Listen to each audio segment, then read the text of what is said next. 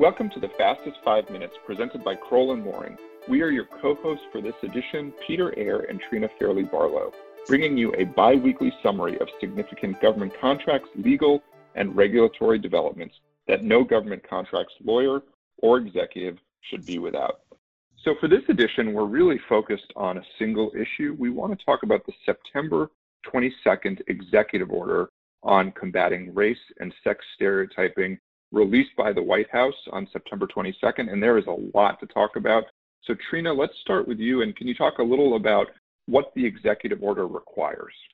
Sure, Peter, thanks. The executive order bans government contractors and federal grant recipients from providing or requiring certain types of anti-racism and anti-sexism workplace training. The executive order specifically states that it is banning any form of training that, quote, inculcates in its employees any form of sex or race stereotyping or any form of race or sex scapegoating. And the executive order goes on to state that it prohibits training that assigns fault or blame or bias to a race or sex or any members of that race or sex because of their sex. Significantly, it also bans training that includes as part of its training any ideas that race or sex bias is either conscious or unconscious, or that individuals are inherently racist because of their race or inherently sexist because of their sex. And so Trina, that's really helpful background. So going to kind of the next level, does it provide specific examples of the concepts that are banned? The language is pretty amorphous. So does it give some granularity on that? It does, and I think that's right, Peter. I mean, the language is very broad and frankly without many clarifying definitions to really explain what is and what is not permitted. But to give you a sense of what is considered a banned concept or training topic, the order states that concepts that are banned include training that one race is inherently superior to another race. Another example is any training that suggests that an individual, by virtue of his or her race or sex, is inherently racist or sexist or oppressive. And then it says whether consciously or unconsciously, which is significant given the unconscious bias training that a lot of employers are utilizing in connection with its diversity and inclusion trainings right now. Another example is that it states that training should not include concepts that an individual should be discriminated against or receive adverse treatment solely or partly because of his or her race or sex. So you can see pretty quickly that this type of ban could also limit or preclude, it's unclear, certain types of required anti-discrimination or anti-harassment training that we typically see companies utilizing today.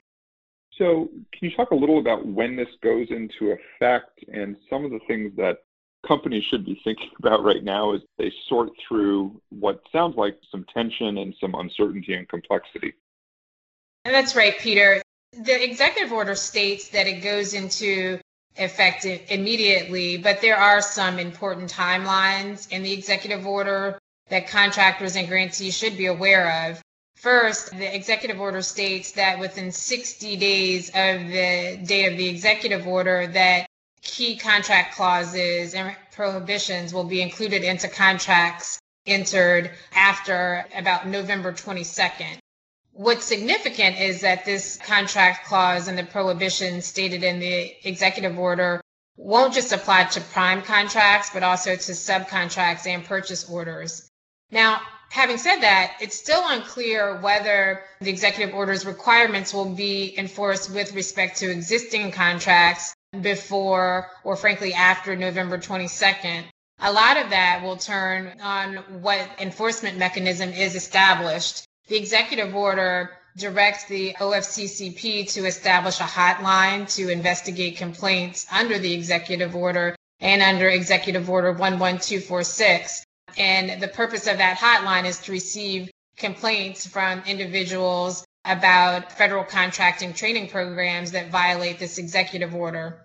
The same executive order also states that the OFCCP must publish by October 22nd a request for information that seeks information from federal contractors, subcontractors, and employees of those contractors regarding the specific training workshops that are being provided by contractors or federal grant recipients. And even though there is no timeline for that, that really suggests that if this executive order moves forward in terms of enforcement, that there could be a pretty broad reach and pretty specific review of training materials by the agency.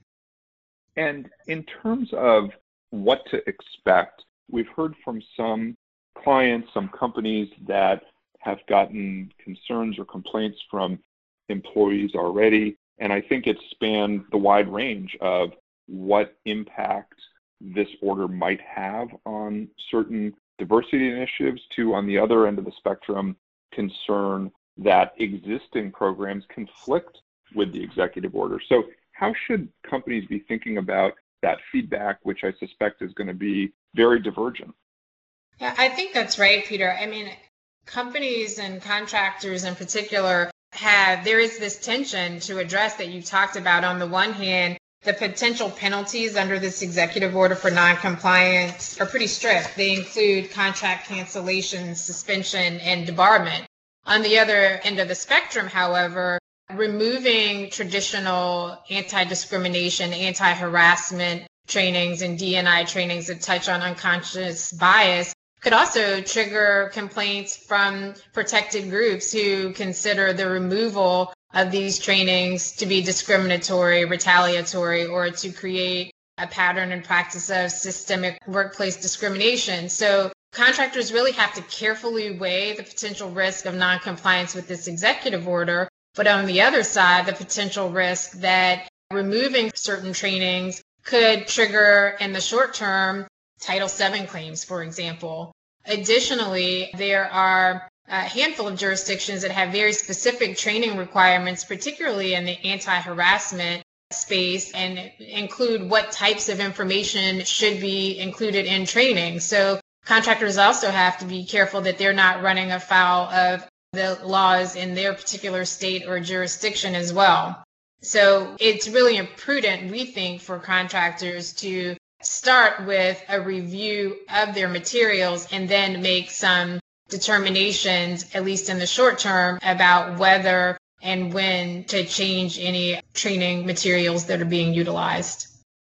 And that's a really good place to end. It's a helpful summary and so many different things to be thinking about. And of course, Trina and the rest of our team is standing by to help and support questions that you all may have. And with that, we will close out. This has been The Fastest 5 Minutes, brought to you by Crowell & Mooring.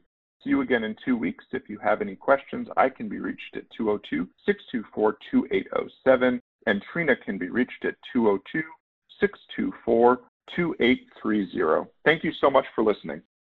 The Fastest 5 Minutes podcast is brought to you by Crowell & Mooring, LLP.